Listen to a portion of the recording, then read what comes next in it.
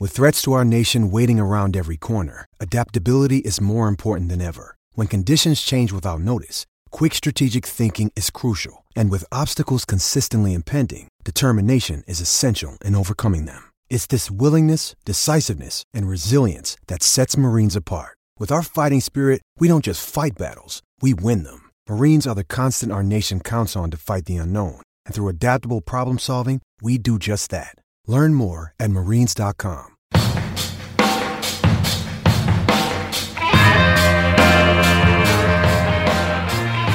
Hello and welcome to Footballers Super League Special, with news breaking overnight about the possible formation of a new Super League, including Europe's top clubs. We felt it was necessary to do a show for you guys as soon as possible to fill you in on what's happening. With my heavy workload this week, I was unfortunately not able to host this one, but big thanks to Matt for taking on hosting and editing duties this week. He will be joined by Steve Stokes and Matt Aguilera to give different viewpoints regarding the massive development we had overnight. I'll catch you guys on the next one. Enjoy the show.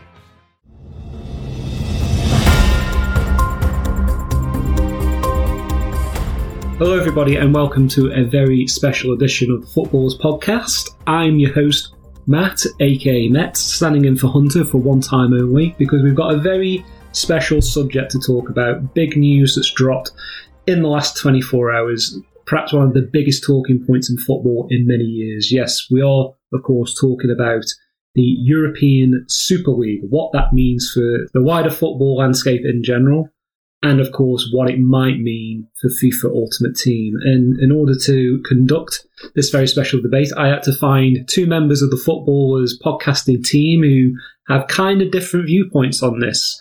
And I think we found the right people for the debate. So first of all, I'd like to introduce Matt Aguilera. Say hello, Matt. Hello there. It's nice to be back. Excellent. We're very pleased to have you on board for this chat. And of course, the Foot Academy's own and founding member, Steve Stokes. Hello, Steve. Hello, Matt. And hello, Matt. Very much looking forward to hearing Matt defend the indefensible here. Ooh. Shots fired already. That didn't take long, did it? Indefensible. Funny. Yeah, so we're going to come at this from the point of view whereby I'm going to be the moderator of this little chit-chat. We're going to pose some questions to Matt and Steve and get their unique takes on this news. And Steve, I'll start with yourself. You being a Sunderland fan, a club that's very much a big part of its community, just let the listenership know what your approximate take is on this news, what position you sort of stand on it. Well, in terms of clubs the size of Sunderland perhaps aren't the best example because they're one of the bigger clubs in the lower leagues. But in a lot of senses, the plug has already been pulled on those clubs. They're already struggling. For a lot of clubs, I think it's already a matter of when the financial disaster hits rather than if. And they're just ticking time bombs. I think that the implications of this proposed Super League, basically we're just going to end up with more clubs being drawn into a similar position. So what we would ordinarily consider as being quite big clubs, the likes of Everton, Newcastle United, Aston Villa, the TV money is going to dry up. It's not going to come through to them the way that it is now. They are not going to be able to attract reasonably decent players anymore. Much more likely that they will just have to fill their squads with loan players that come from the bigger clubs. And that really, I think, is my concern in the broader sense. I think that a good model for what we can expect to happen is baseball in the States. I think that this is a bit of an American-led coup. There are certainly a lot of American players involved with these clubs that are proposing to join the league. And what happened there when the Major League was formed was that the clubs that were excluded from the Major League were just unable to compete. And the only way that they could continue to exist was by becoming farm clubs for the big clubs. So what would happen is that you'd end up with a scenario where, and this is, probably an extreme example, but it's become less unimaginable today than it was a week ago. But you could easily have a situation where the only way that a club like Everton can exist is by Liverpool coming up to them and saying, hey, look, we'll fund you, we'll provide you financial support, but you've got to fill your club with our upcoming players that aren't currently getting first team football with us. And it's an absurdity, and it is going to ruin football as we know it. And I think that's beyond debate. Okay, that was a very long way of saying you're against it then. You could say that. Yeah, okay. You raised an interesting point there that I want to get some clarification on from you before we move on to Matt. And you were talking about clubs being feeder clubs for the very biggest to be elite for these Super League teams potentially. Do you think that the fact that we seem to have so many more teams geographically in the UK compared to most other countries is actually part of the issue here, that it's an unsustainable model already because there's just not enough audience for all these clubs, and perhaps some of them have actually been around longer than they perhaps should have been in terms of business sustainability? Well, no, I don't. I think that history proves that it's a perfectly sustainable model, or that it was a perfectly sustainable model until the big clubs started to get greedy, really. I mean, there are many ingredients in causing this impending disaster, in my view. One of them obviously being the massive cash injection that came when Sky bought the rights to televising Premier League football.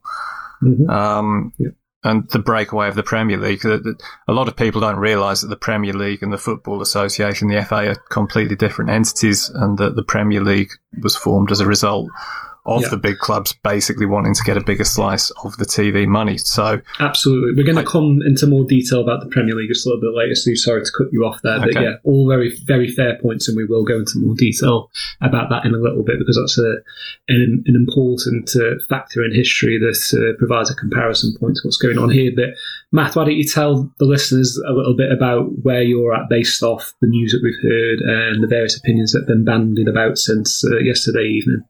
Well, there's a lot of speculation about what the league is, but most people haven't even read what the league proposal is. And my take on it is, to put it as succinctly as I can, is that UEFA don't like it. The British government doesn't like it. Sky doesn't like it, and BT Sport don't like it either. And the reason why they don't is probably because they aren't at the negotiating table like the last time when the Premier League was broken away. Sky was right there at the forefront to get the rights for it. And everybody's being smeared who is making this breakaway from UEFA, and that's because they are trying to be in control of their own destiny and look after their own self-interests like they would do, as any business would.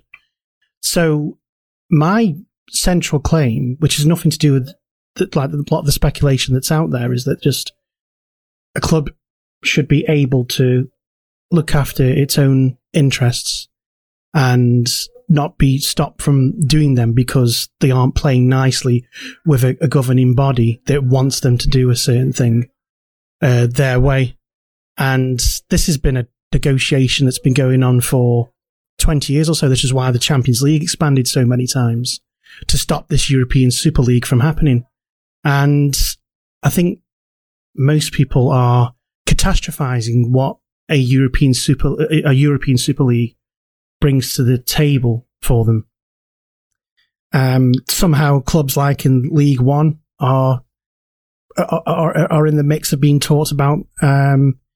And yet, all we know up to yet is there's 12 teams going to go into a European Super League that includes 6 English ones, and there's going to be a further 3 announced at some point, apparently. So my take on it is that no one knows the detail yet. No one even knows what the full proposal is, because they're all being told by Sky, UEFA, and even Boris Johnson today that, we've got to stop this from happening. Why have we got to stop it from happening? Do you even know what's happening? Because they aren't breaking away from the Premier League. They aren't like up and outing.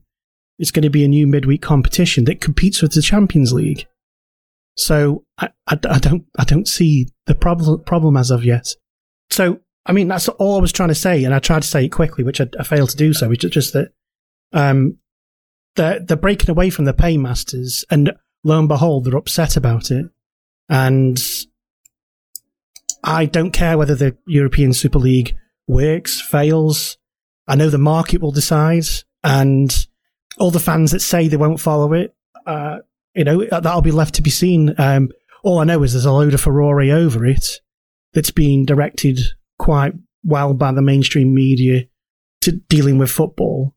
And I'm very suspicious of the reasons why they're doing that. It's not because they've got such better morals and principles, even though they keep spewing them about money, which is quite interesting coming from someone like Sky. So that's my basic premise. Nobody is suggesting that clubs shouldn't take control of their own destiny. Yes, they are. It would be absurd to suggest otherwise. Yes, they are. The problem is when they take control of their own destiny at the expense of smaller clubs, and they suffer as a result of it. That's the problem. Tell me how they are doing this at the expense of smaller clubs. Because their share of the TV money, which keeps them afloat, will just continue to get smaller and smaller and smaller. How do you know that? Because that's what happens with these models, Matt. That's the entire ethos behind this breakaway. The idea of the Super League is because these clubs want more TV revenue. They want to tap into as yet untapped markets, the Far East, China, the States. Yeah, so I'm asking you again, so how does that affect smaller clubs then? Because they don't have a share of the same TV money. Because it depends on how it's regulated, of course, to an extent. I mean, that is one of the worrying things. If this is a complete breakaway league where they regulate themselves, God knows where it could lead. But even if it can't be taken as a fact at the moment that they're going to get less TV money from this, the 12 clubs are not doing this for the good of the game. They're doing it for the good of their own pockets. So what's wrong with that? And for the sake of their shareholders. It's not like this money is going to be funneled back into the game. It's not going to trickle down to the smaller clubs.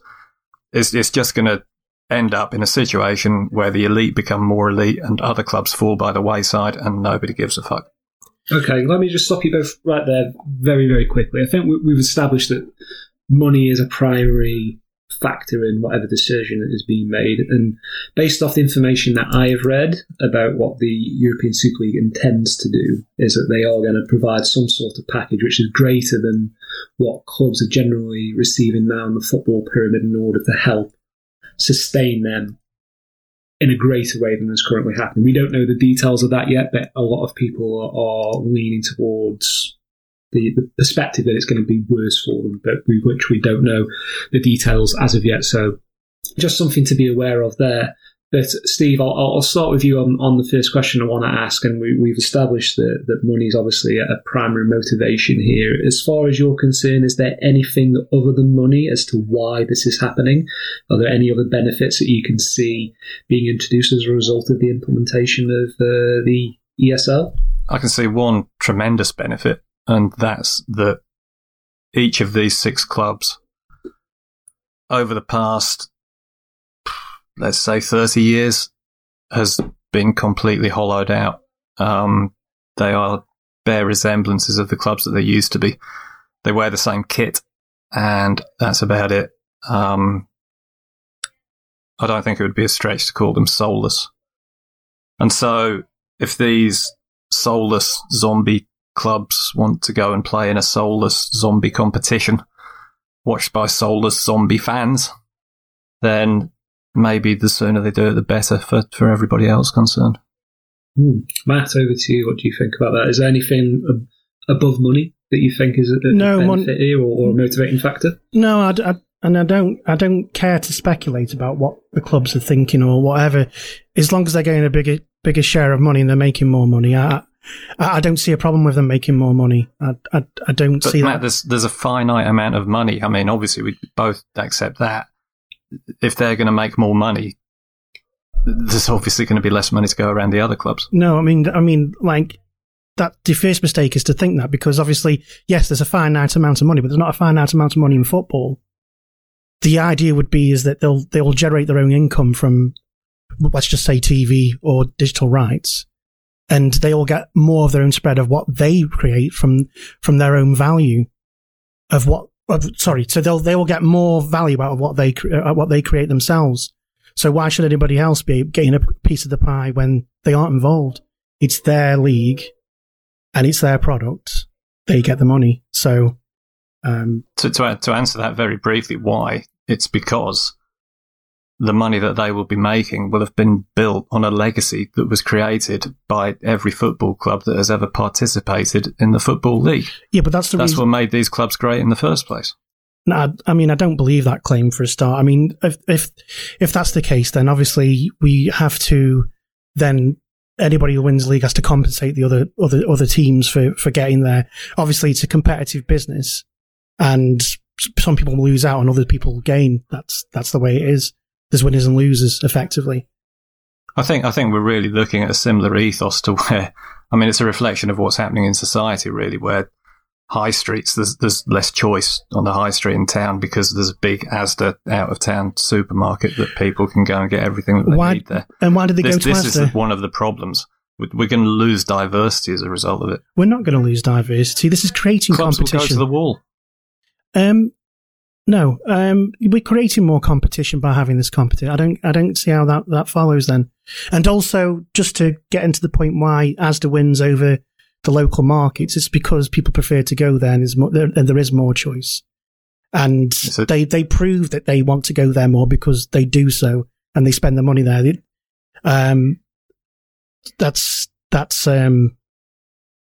I don't see how that's an issue. Subject for another podcast. Asda can offer things much more cheaply because of their financial practices, but yeah, financial practices. Point stands. Yeah.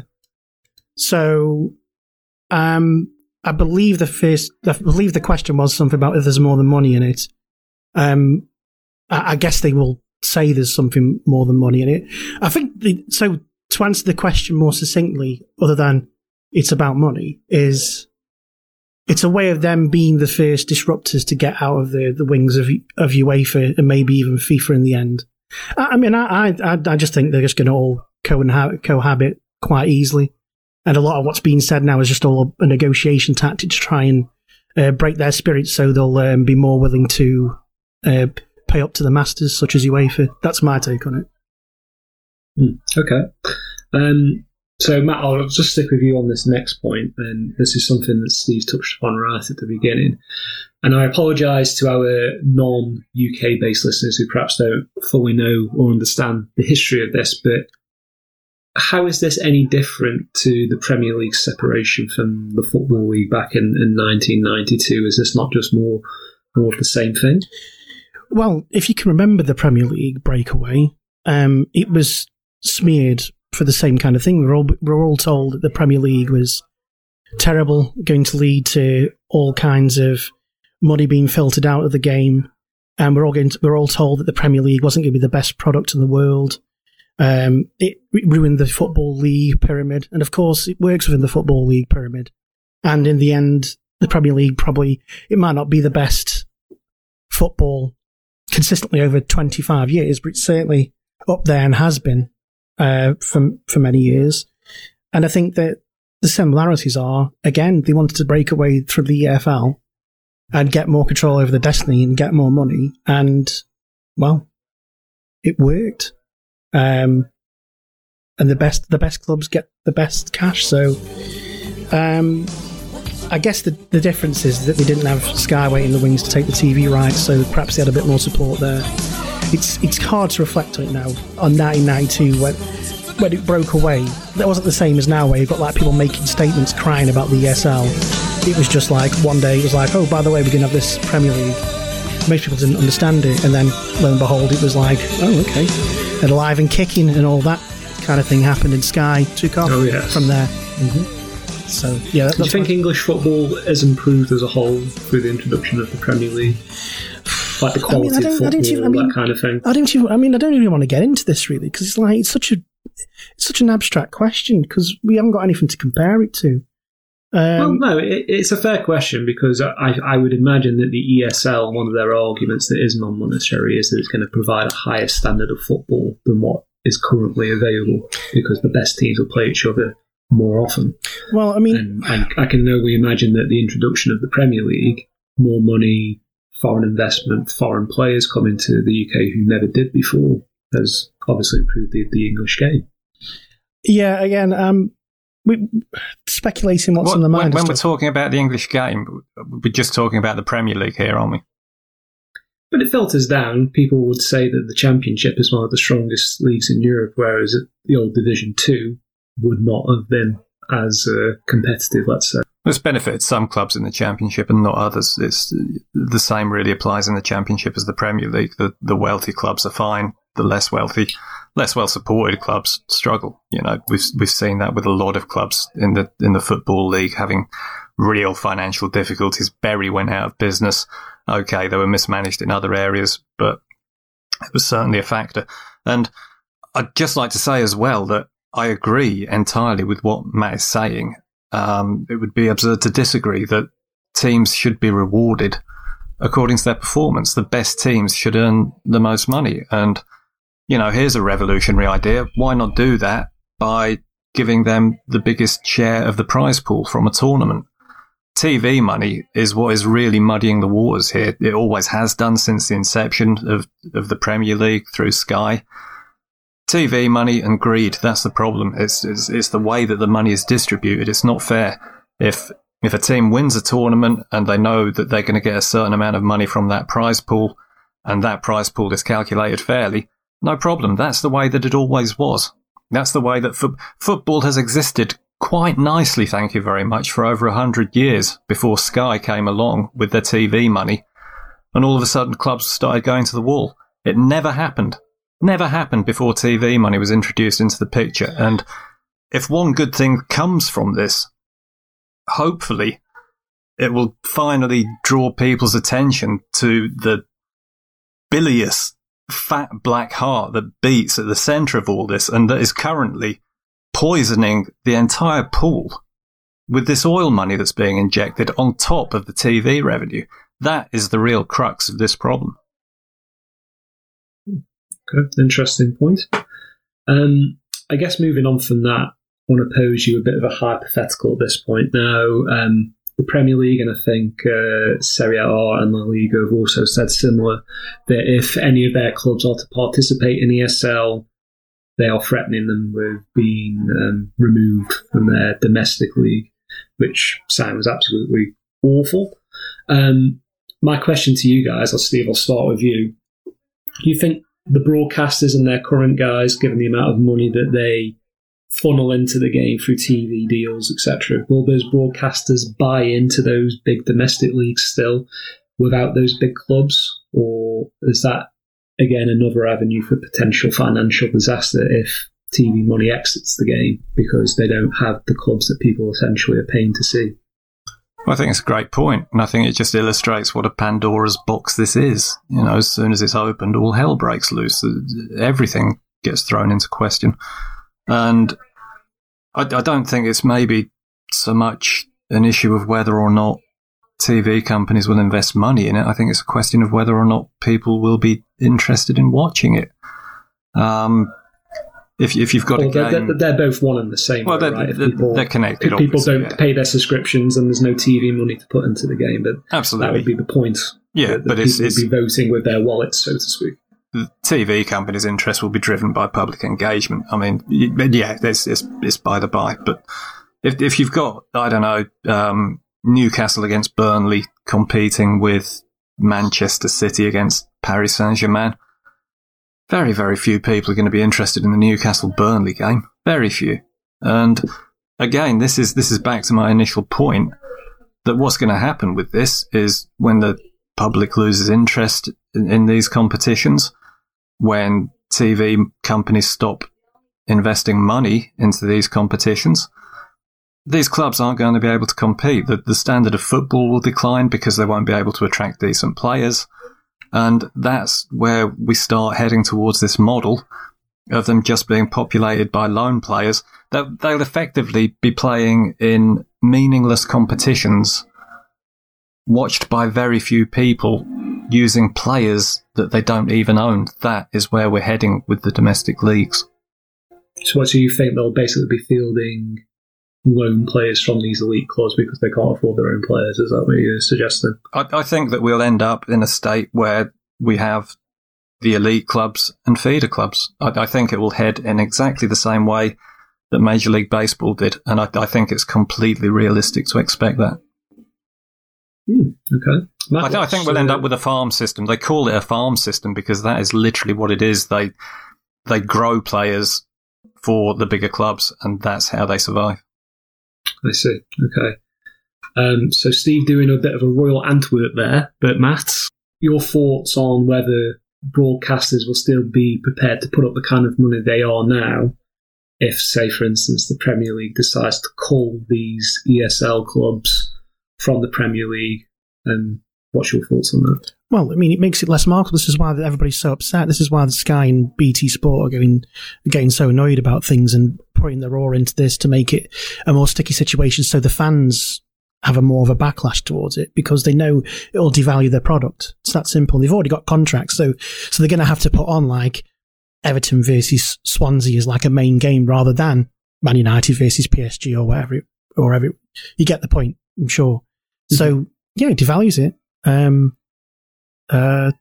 again, I mean, a lot of this, what goes on.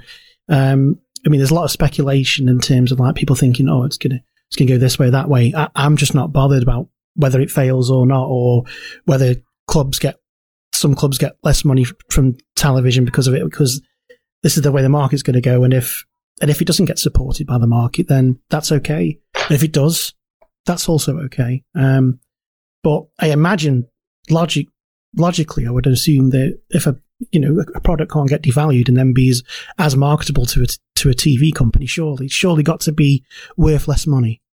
The price action would go down on that, I think. Can I just ask? Yeah. Can I ask Matt a question as a Stoke City fan? Yes. How would you feel if we arrived at a situation where Stoke City existed, not just primarily, fundamentally, as a feeder club for, say, Manchester City? That all of their players were owned by Manchester City and they just played under the name of Stoke City in the Stoke City strip in the Britannia Stadium. I'm asking you to imagine a situation where that happens. Would you then still be saying that, no, it's fine that the big clubs get richer and, Yeah, but I do. I mean, if Stoke went bankrupt tomorrow, I'd be okay with it. So we can imagine this situation that is very charitable to your interpretation of how the future will be. But I mean, but to go to a more further extreme, like if Stoke went bust tomorrow, there must be a reason why it happened, and I'm okay with it. I was okay when Bury went bust. Totally okay with it because nobody came in and bought them. Wonder why that was. The market didn't value them. That's so sad that it just comes down to market value. Wow. But it does though, because it's a business. It's been a business since 1888 or wherever the league started. Yeah, I could just touch upon your comparison or asking the question about Stoke City there, and this will apply for countless cities and towns across the country who have more than one football team. People generally have a choice to either back Stoke City or Port Vale, or if you're a bit on the fringes, Crewe Alexandra, or just a bigger club of your choice generally. And the local fan base predominantly lean towards Stoke City because that's their choice to do so. There's no other financial reason or incentive to make one decision over the other. The market, for lack of a better word, has chosen Stoke City as the dominant local club. And that's kind of what we're getting at here, that eventually more and more of these clubs will probably be whittled down because people are choosing to support elsewhere, regardless of the injection of money into the game. They just lean towards bigger, more successful clubs for whatever reason. Yeah, I think we need to define the word support here as well, because a lot of people will say that they support a club, and what they actually mean by that is that if they're talking to their mates in the pub about football, they'll take a slightly partisan view that favours one club. They'll favour, I don't know, Man City over others. Very few people who claim to be supporters actually support the club. There's a bit of gatekeeping about the word support. Like, you've got to be an active supporter who goes a game to be a supporter. Is it that thing? No, I'm not saying that at all. It's more to a broader point, I suppose, that, I mean, the reaction from fans in general has been quite uproarious. And yeah, it's been very emotive. Yeah, without doubt. And I understand it completely, but the problem is that it's a little bit late. The horse has kind of already bolted. This all started happening a long time ago. Yeah. And there's a lot of talk of fans, supporters, whatever we want to call them. There's a lot of talk of them saying, well, I'm going to boycott my club, you know, if Manchester United go into this Super League, I'm going to stop supporting them. What I would say to them, happen, Steve? Well, it probably would. I don't believe them anyway. But it's not enough. It's a lack of action is you know, it's not going to solve anything. What I would encourage people to do is, if they're Manchester United supporters and they feel that way, instead of just not supporting Manchester United, not perhaps going to watch Manchester United, go and watch Salford City. If you're a Manchester United fan that lives in Gillingham, go and watch Gillingham.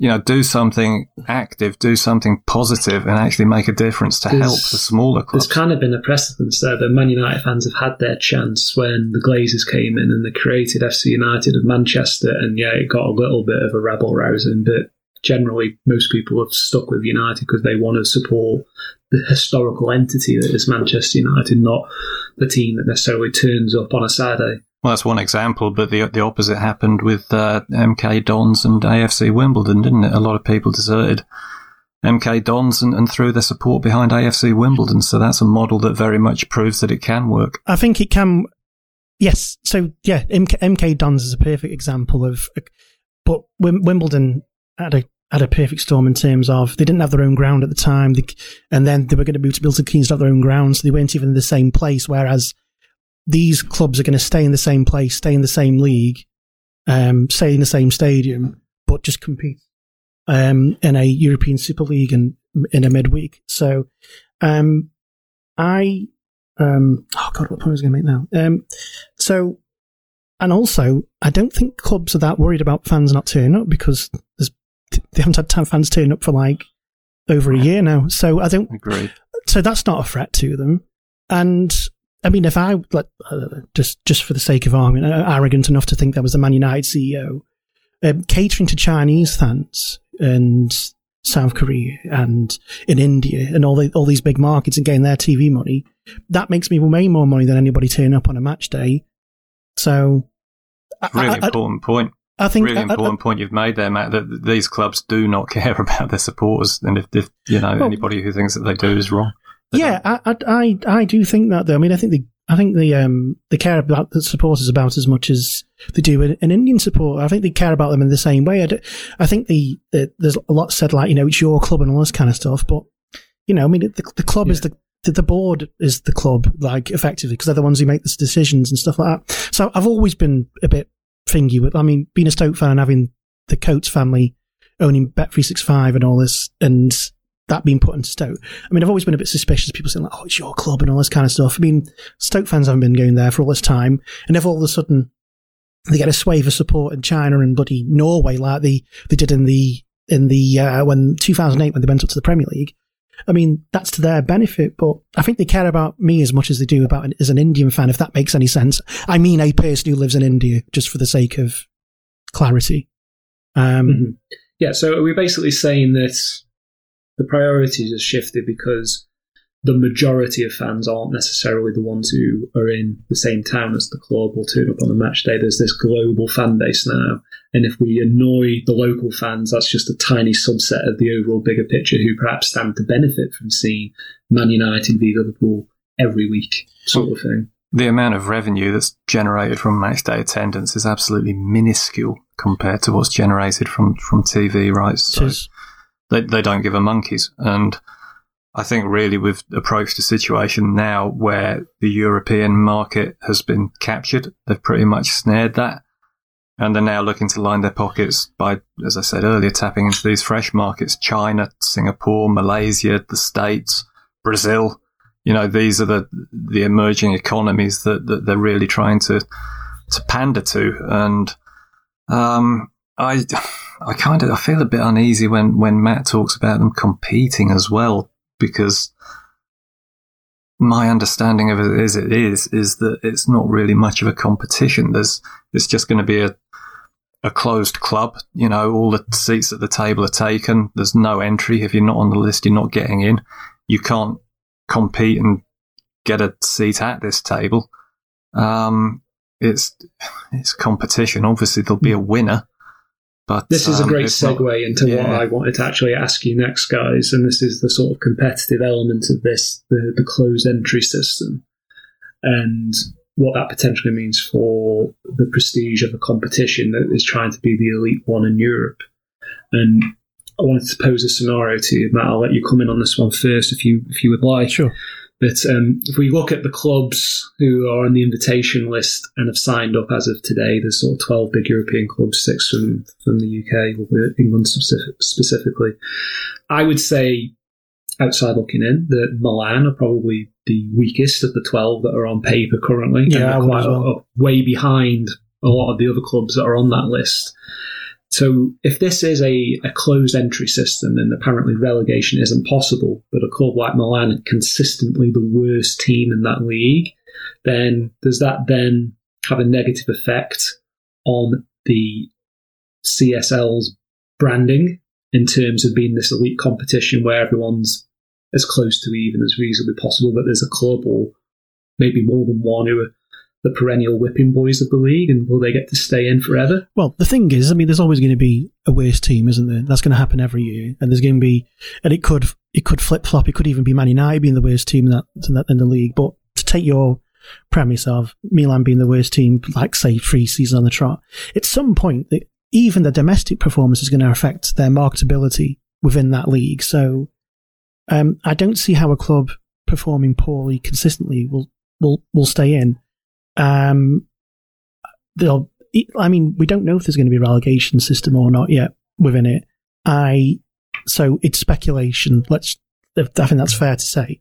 But I think our understanding of it is there's at the moment 12 teams with the potential of 3 more permanent teams coming in, and then there's going to be some slots for invitees on a yearly basis. That's my understanding of it. So are they effectively setting up 3 clubs to be the relegation candidates every year to make the other teams look good? I'm struggling to get my head around that. And I think the other thing is that if, let's just say, for whatever reason, Ole Gunnar Solskjaer stays in charge of Man United for the next 6 years and, they don't finish above 8 for whatever reason, that's surely going to threaten their status within the ESL as well. It's all going to be intertwined still. Because, if we have this situation where, okay, you can stay in the ESL as long as you like, and you can finish last every year, but you need to make some kind of contribution to be in the league, it's probably going to be financial. So you're going to need the teams to perform the best. So I think that it'll regulate and manage itself in that way. So I mean, we're doing also so much of this in the dark. It's just, again, it's hard to speculate really, but it's just trying to be a tiny bit logical and thinking about how it could happen. I think on this point, all we have to really do to find a precedent for what happens in this kind of situation is once again just look across the Atlantic, because we've had this kind of model operating there for quite some time now. There are a finite amount of teams in Major League Baseball, in the National Football League, in the National Hockey League, so on and so forth. There's no promotion and no relegation. And situations did arise where there was a lack of competition. And the way that all of those leagues sought to address that problem was by introducing parity. And the measures that they took were, obviously, there's a draft system in American sports. So what would happen is that the team that finished, and this still happens to this day, don't mean to patronise our American listeners who are obviously well aware of this, but for the English listeners who maybe aren't quite so familiar, the team that finishes with the worst record gets the pick of the crop of players that are coming into the league that season, with the idea that if you're a bad team, you'll get to build a good team, basically by sucking at the sport. As a New York Jets fan, I can tell you that it doesn't work and that we haven't won a championship in, what are we on now, 51 years? But that, again, that's the precedent that's been set where leagues have employed these kinds of structures, and that is quite feasibly where we'd be heading with the introduction of this Super League. We wouldn't have a draft system, though. That's the only thing we probably wouldn't get adopted. How on earth this is going to affect youth development, Matt? That is a subject for several other podcasts, because the legal implications of all this are tremendous. That's a massive can of worms. And it could well end up that players could have to be drafted. It's not unimaginable. Well, let's step aside away from drafting, because that's not on the cards right now. Whether that happens in future is unforeseeable at this point. But do you think that the sort of insatiable desire of players for higher and higher wages year on year feeds into the whole need for them to desperately scramble for further revenues by going into these seemingly desperate ploys of effectively going head to head with UEFA of all things? I mean, the Champions League is where everyone wants to play, yet they're prepared to take that head on. Does the wages of these players effectively mean that this is the only way forward, that these businesses can sustain themselves and ensure that they don't lose these revenue streams going forward once they're there, by having this one-way system with no relegation and whatnot? I think it's a pretty weak claim, to be honest. I think that, this is why, if you're going to look at revenue streams, that's why they're going for things like Tottenham Hotspur having an official paint sponsor and all that kind of thing. And I completely defend it. Everybody's getting into a contract that's, they're willing to get into a contract with them, and they think there's value in it, and they pay them. So I think you should just gloss over that, Matt. No. So yeah, I think that I want businesses to go out and make as much money as possible as they see fit with what they have to offer, and the only way they can work out where how far they can take it is by trying. And I think that at least I think the principle of them taking on UEFA is a good thing, because we want them to be disruptive and figure out if there's a better way of doing things. And the ESL could be a complete failure. It could be terrible, or it could be fantastic and we never look back. But I'd say it was better they try and be disruptive and go against UEFA than not do so, just because some people will be upset somewhere. There's a big change coming in, and we have a choice whether to be excited about it, I think. Well, I think in terms of the kind of financial model, it's a model that's been built by some very smart people. These people are far from fools. And in the short term, it's probably a very smart business model. That's the case with all of these sort of, I don't know what to call them, capitalist boardroom decisions, I suppose. And these decisions are always, almost pretty much without exception, based on the value of short-term profits over long-term responsibility. That's the way that the corporate world works. And this is what's going to happen here. In the short term, these clubs are going to benefit immensely from it. But in the long term, this is just going to be a case of football eating itself. And finally, I think that the problem with the world in general has caught up with football. And that's what we're facing. Do you think that it's the fans more so than the owning entities have a right to determine the destiny of their clubs when it comes to something like the competitions they play in? 100% the owners. The fans just they are spectators and observers of what goes on. Their opinion should be taken seriously, and their money should be taken with a smile. But yeah, it's down to the because they are a business. Where there's a romantic idea that they aren't a business somehow because it's sport, when they've always been a business, and they've always wanted to make money, and they pay their players. And we all know there's a football economy that's almost unique, the way that players are bought and sold, and the market is one of the interesting parts where you can read about it all day long. So fans have to be comfortable with the fact that they are passengers, and that they basically have a right to vote with their feet, and they should enact on that whichever way they see fit. So if they do want to boycott these clubs, then I support the decision to do so, because I'm good like that. I don't know why I said that. I support that decision. I support that right, obviously, to get away from it. And also, capitalism is freedom. No, that's my last thing I'd like to say. Right. Steve, what do you think? Fans have a right to determine the destiny of their clubs? I think the problem we've got here is that I think that Matt has kind of alluded to it there, that what we've got now is a product and not a sport. And when we're talking in terms of a product, obviously the producer should have the say in what happens with this product.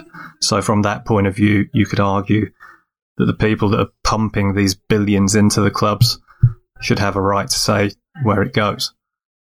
But in terms of, I mean, this is the real rub of things, I guess, in a lot of ways.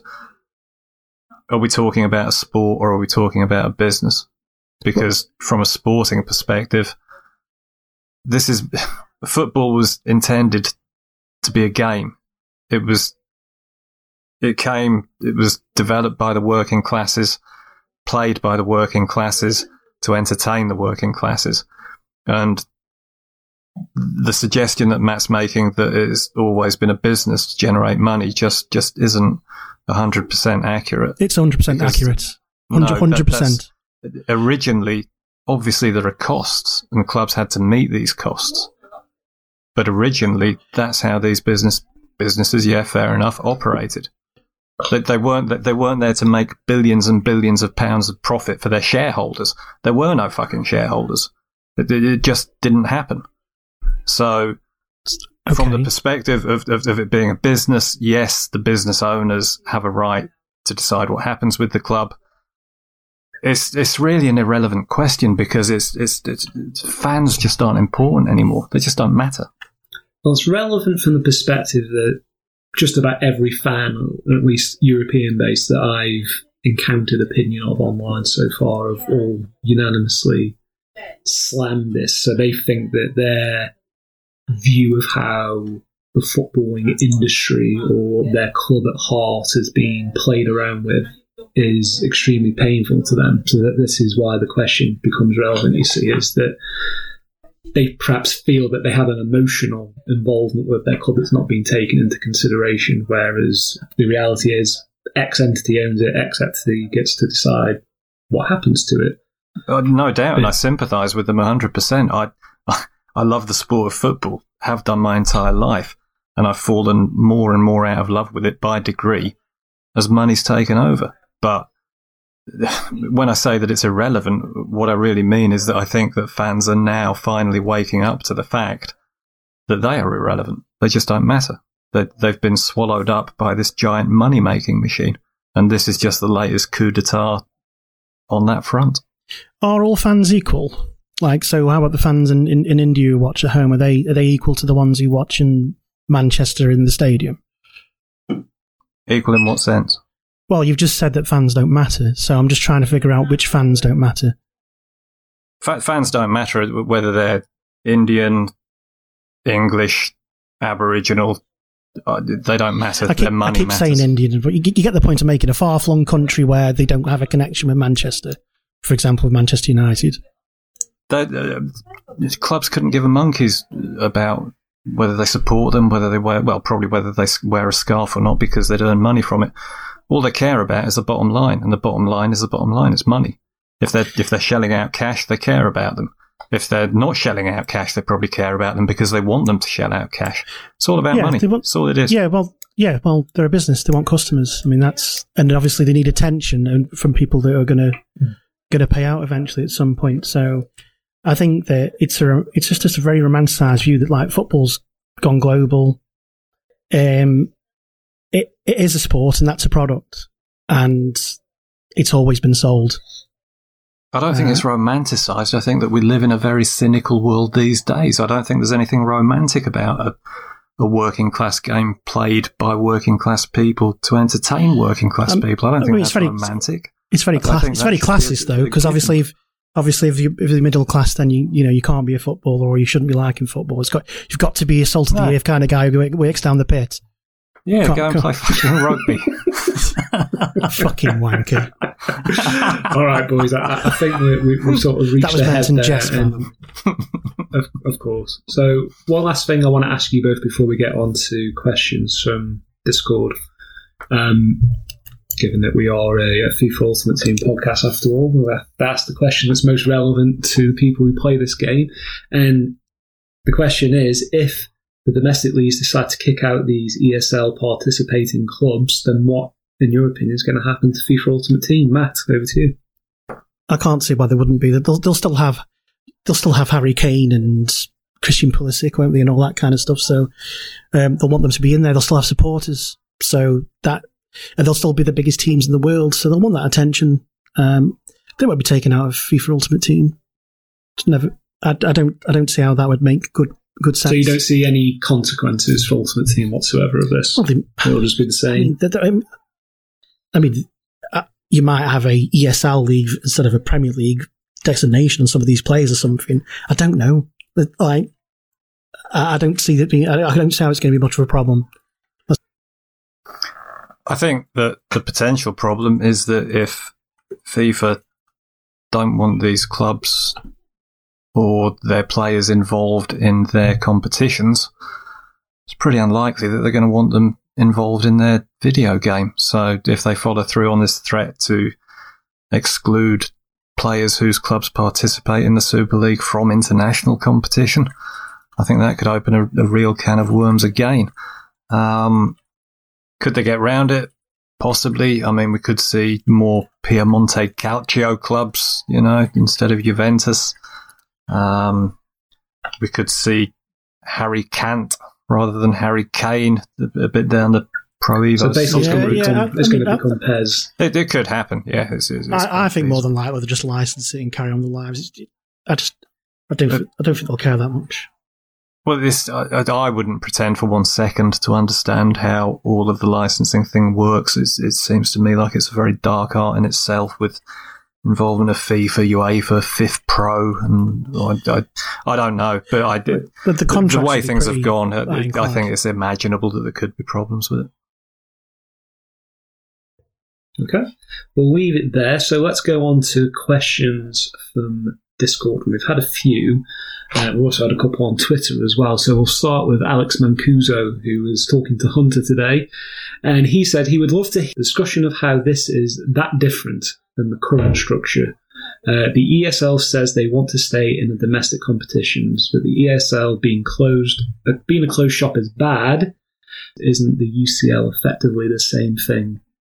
I think if he's asking the question of if this proposed Super League is going to be the same as the Champions League, the answer is no. It's not, for the reason that we discussed earlier, that it's a closed table. You can't get there. We're not going to have occasions where we witnessed earlier this year clubs like Porto can beat Juventus. There's going to be no Porto in this competition, and that's the real difference. It's one of the, going back to earlier, one of the real big problems with this is that it takes away aspiration from smaller clubs. At the moment, they can aspire to the idea that maybe one day they can qualify for the Champions League and they can knock Juventus out, but they're not going to be able to with this Super League. So if that's the question that he's asking, and I hope it is, Alex, the answer is that it's sadly it's going to be very, very different from the Champions League. Matt, question for you here from Reese Foot Gaming. He says he can't even explain how angry the ESL is making him, and it's also a coincidence that Jose Mourinho was sacked today, a week before the cup final. There are some rumours going around that he took exception to the news of this and refused to take training, and that might have got him the sack, but we don't know that for sure. Basically he's saying it's an absolute shambles. Sick of hearing about it and Jose today. He would like your thoughts on what can be done by FIFA and UEFA fans and government and whoever to stop this absolute bollocks. Well, they shouldn't have any say in it, really, the government. I mean, who the fuck are the government get involved with football and tell people where they can and can't and go as they please? They shouldn't be involved with anything to do with it.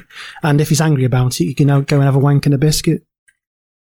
Thanks for that. I hope that answered your question, Reece. Steve. German. He says he would like clarification on what the Super League really is. Would it replace the Champions League? Or would these teams create their own domestic league? So if you just want to touch about how you sort of see this going based off the limited information that we have. Well, I think that what they're flying the flag for is the idea that it would pretty much replace the Champions League, or certainly compete with it. I think really the implication is that it would replace it. Realistically, from my point of view, I just can't see this happening. I think there are too many clubs that are currently excluded from it. I think that it's far more likely that what we'll see is that the number will grow from 12 upwards to maybe 18, 20. Purely speculation. And that what we'll actually end up with will be a year-round league competition. Probably not as simple as the Premier League in its current format, because that's not what the owners want. We'll probably end up with some sort of playoff system to maximise revenue, where the top 4 or 6 clubs go into a playoff, and probably the final will be a best-of-7 series played in Shanghai and sponsored by William Hill. It's very presumptive. But, yeah, we know none of this. It's all speculation. Yeah. Here's a quick question for you, Steve, just as a follow-on to that. Why do you think a club like Spurs, who haven't won the European Cup or Champions League, have been invited, but teams like, say, Aston Villa, Porto, Benfica, who have won it more than once, have yet to get an invite, as far as we're aware? I have absolutely no idea. It's like Banana Man being invited to join the Avengers. Interesting. You got an opinion on that one, Matt? Because I suspect the answer is something to do with money. Daniel Levy, because he's... Yeah, people really respect him genuinely, and like for running a club and that kind of thing. He's well respected, and I would guess he was somewhere in the mix. I hope so. Anyway, I really like him. Actually, I think he's a nice bloke. Mm-hmm. Nice guy. Looks after his mum. He's a nice guy. Looks after his mum, and I wish he was my uncle. Capitalist pig. Yes. Okay, Steve. Chris White asks, and we've kind of touched on this already, what are your thoughts on local government in the UK licensing the city name to football teams? And would Liverpool still be involved if they had to become Merseyside Reds? Well, it can happen, can't it? I mean, I said at the beginning that, when we're talking about the big clubs, what are we really talking about? That they have very little connection to the local community apart from sort of token efforts every now and then. They are just hollowed out versions of what they used to be, and the only attachment that they have is really the name and the kit and the crest. So they are really the last bastions. Is it feasible that they could go as well? Yeah, of course it is, totally. I mean, we've already had this, haven't we? Didn't who was the club? Who was it? Hull City. They tried changing their name to the Hull Tigers. Oh my God, I remember to try to become more popular. I'm pretty sure it was Hull. It was Hull, Hull Tigers. Yeah, and the fans were up in arms against it. So again, precedents have been set. This sort of thing's been tried. It wouldn't be anything out of the ordinary. It wouldn't be anything new, and it would certainly appeal to the American market, which is what these I'll politely call them entrepreneurs are trying to capture. Okie dokie. Matt, do you think the ESL will change how football is played in general? The gameplay has to change, more action and goals, less drop back. I guess he's talking more FIFA Ultimate Team here than the actual real football aspect. The question basically being, do you not think that the actual game being played will be more enjoyable to get everything else, just the gameplay? Do you think we're going to get a better game because of a condensed amount of quality in a small number of teams? I think it's talking about the real game there. Sorry.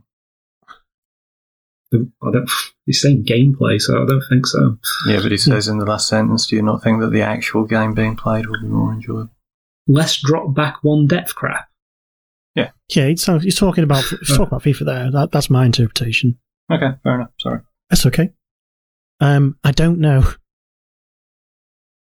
Is the answer to that question. Everybody plays FIFA Ultimate Team, don't they? So when's all this?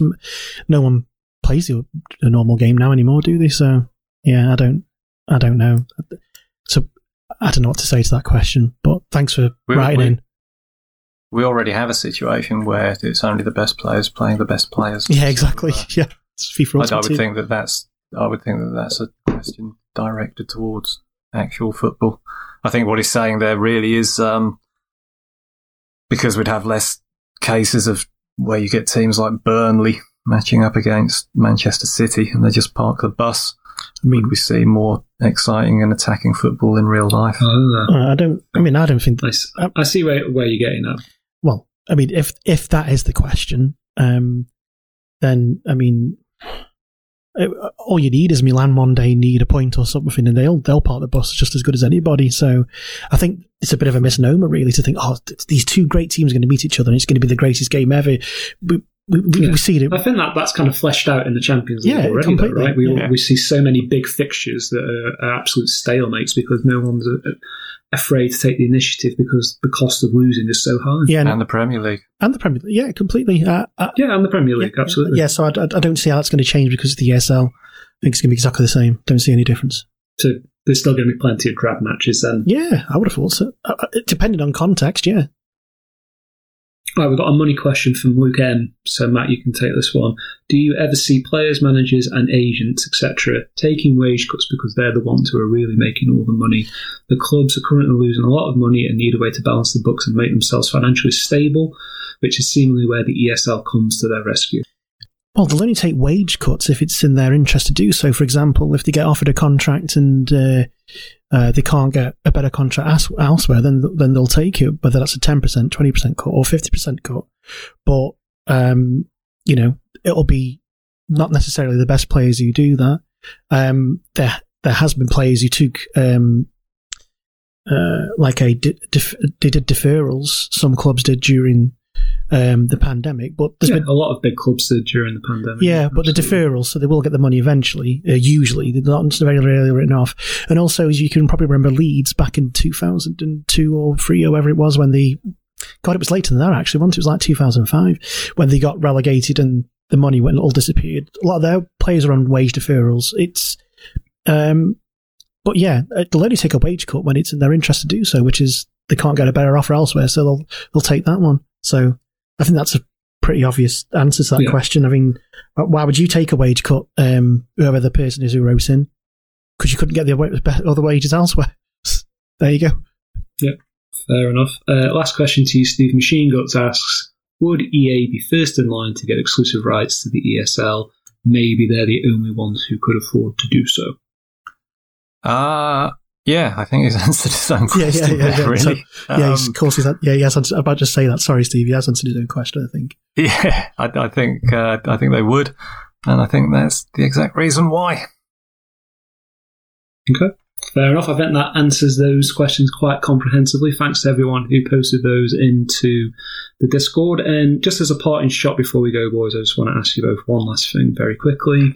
Do we think that the ESL will actually come to fruition, and will Premier League teams leave the English football pyramid as a result, Matt? Well, I think I would have thought, so when I first saw about like an ESL 10, 15, 20, 25 years ago, I never thought it would come to fruition. But this time around, I am kind of convinced it could happen, unless, of course, UEFA or whoever come in and make it more viable for them to not do so. Maybe it won't happen that way, but I don't see teams getting excluded from leagues. I think that is just part of a negotiation. This is all a negotiation tactic now. How do they get them to step away from doing the ESL and keep things as they remain? So all what's being said now is it's just all hard tactics.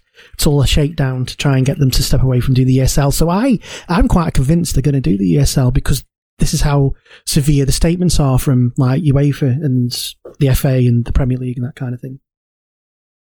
Okay. Steve, do you think ESL come to fruition? And if it does, would you welcome them as a sponsor of the Foot Academy?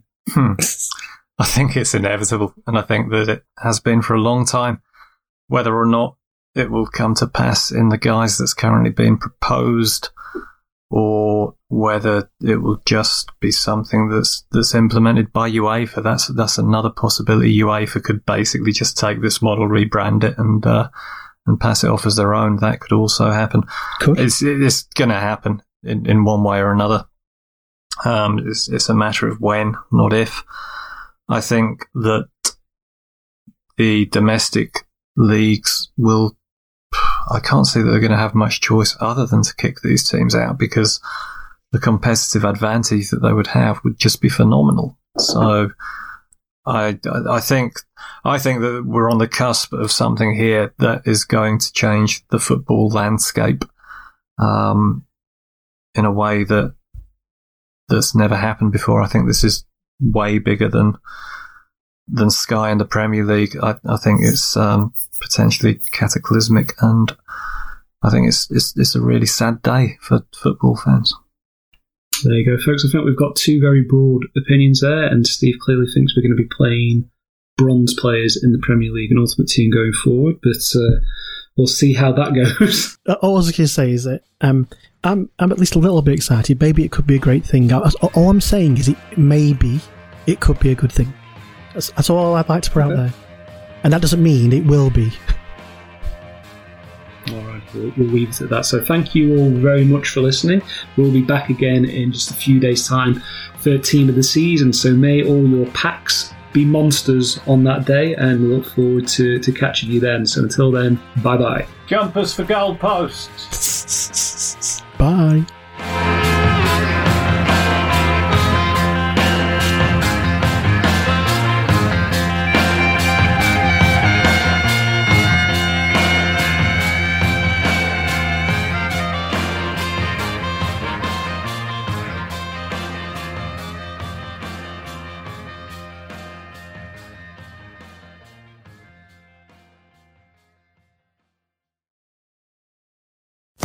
Sports Social Podcast Network.